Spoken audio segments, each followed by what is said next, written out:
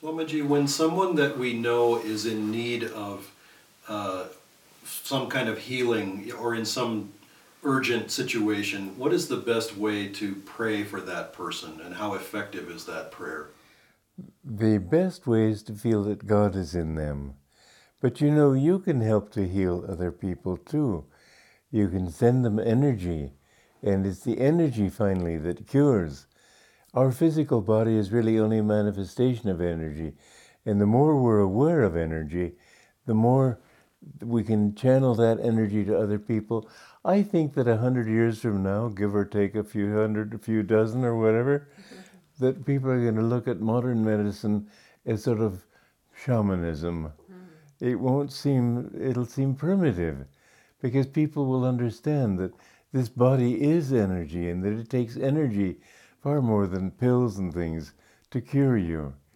And so I think the main thing is to pray for them to be healed if it be God's will. Because remember that sometimes the sorrows that we go through, the physical pains that we go through, are good for us. I know, for example, I met a young woman in India many years ago. At the age of 9, she told her parents, I'm going to go into silence. And she didn't come out of her room from then on. They would leave food by her door. You couldn't do that in America, but in India, I guess it's possible. Anyway, she would cure people. And I saw her at the age of 19. Her body was still that of a young girl. It hadn't developed breasts or anything. And 2 weeks after I saw her, she was seen before Krishna and weeping, and she left her body. Anyway, the point I'm coming to is that she healed many people, but her father was very chronically ill, and they kept pleading with her to heal her father. She said, no, I can't do it. God doesn't let me. And they finally put her in such a position that she had to. Said that you're prejudiced, you're against your own father kind of thing. She said, well, you'll see what happens. The illness turned out to have been the necessary impediment to him to live a debauched life. And when he became well, he began living a debauched life, and he fell spiritually. So that illness was a necessary shackle on his feet, you might say. So you don't know whether sometimes an illness is a blessing. Sometimes the sufferings that you go through help you to get rid of your karma. And so there were many people who came to Christ who were not healed.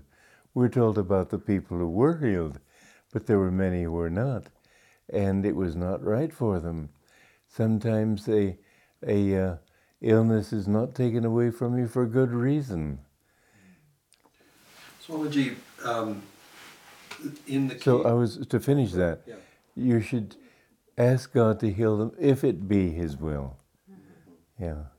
Swamiji, modern medicine has now made it possible for people to sort of get stuck in this kind of limbo place where they're not really conscious, but their body is still alive.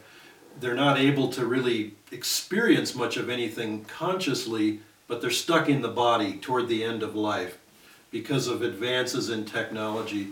And sometimes they would rather end that life if needs be forcibly. Is it still helpful for people to hang on in a situation like that? They may be I suffering. don't think so. I know my own father is a good case of that. He had a heart attack, and I visited him in the hospital. He said, I've had a good life. I'm ready to leave. But with heroic efforts, as they call it, they saved his life. He had a year of unhappiness. He couldn't see, he couldn't smell, he couldn't taste, he couldn't feel.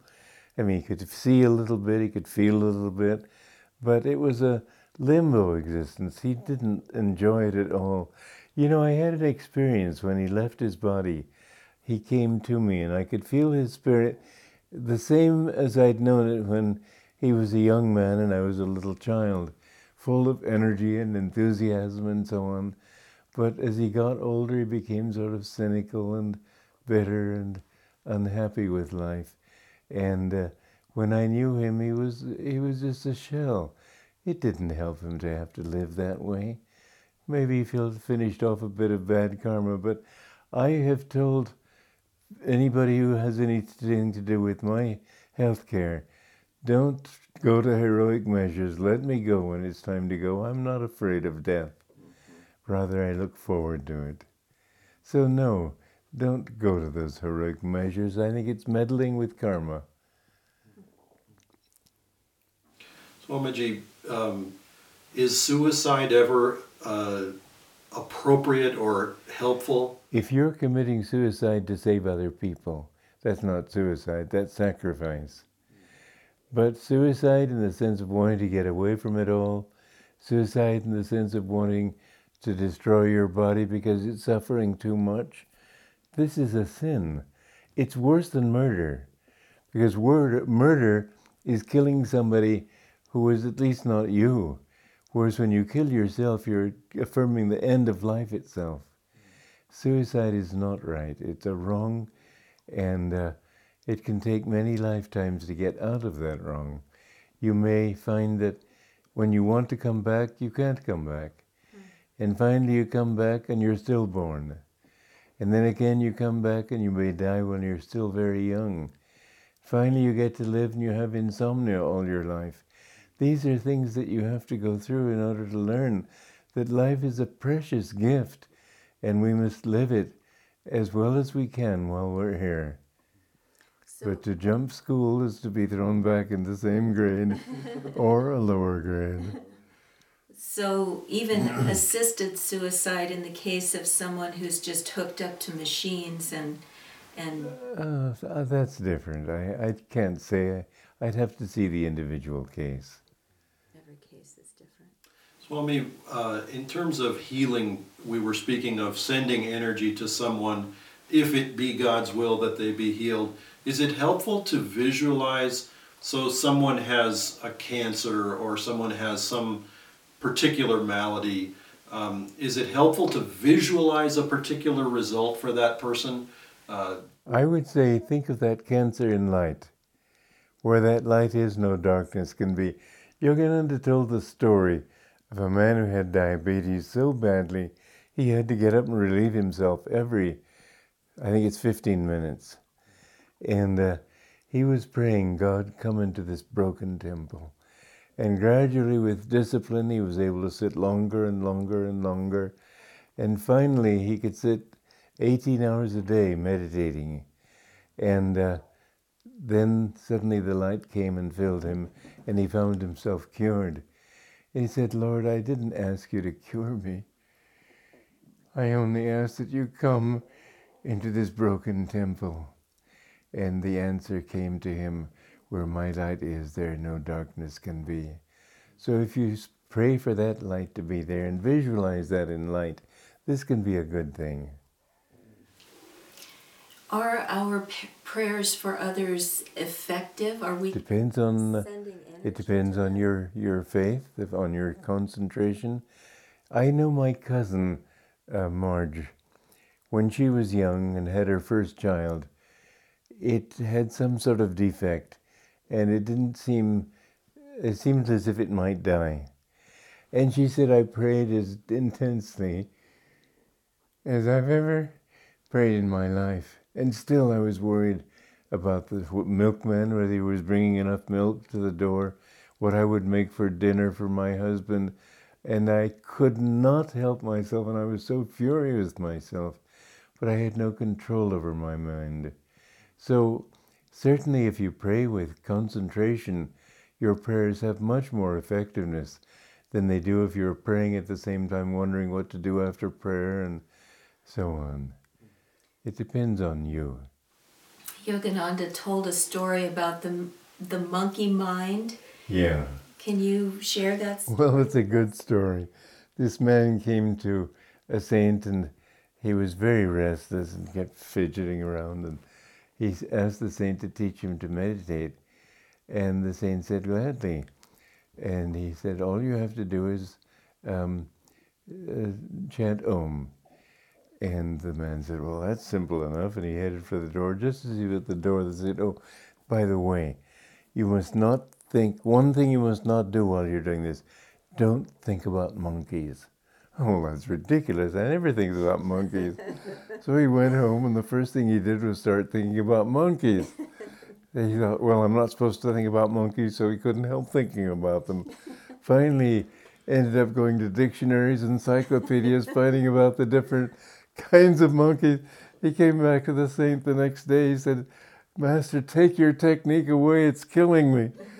And so the saint had a good laugh over him. He said, you've got to learn to control your own mind before you can do this thing effectively. And how do we do that? Well, by techniques, by love, by devotion. When you want something, you can't help thinking about it. And so if you have devotion, that's a great and very important thing. Swami, sometimes people will say or have the experience that it's easier to meditate in a group, more difficult to do it on their own. I'd say if the group is meditating, but if you're... but if they have that experience, how can they develop more strength on their own, in their own life? Well, you know, there's a magnetism that comes in a group. And if you join groups that are seriously trying to meditate, that is helpful.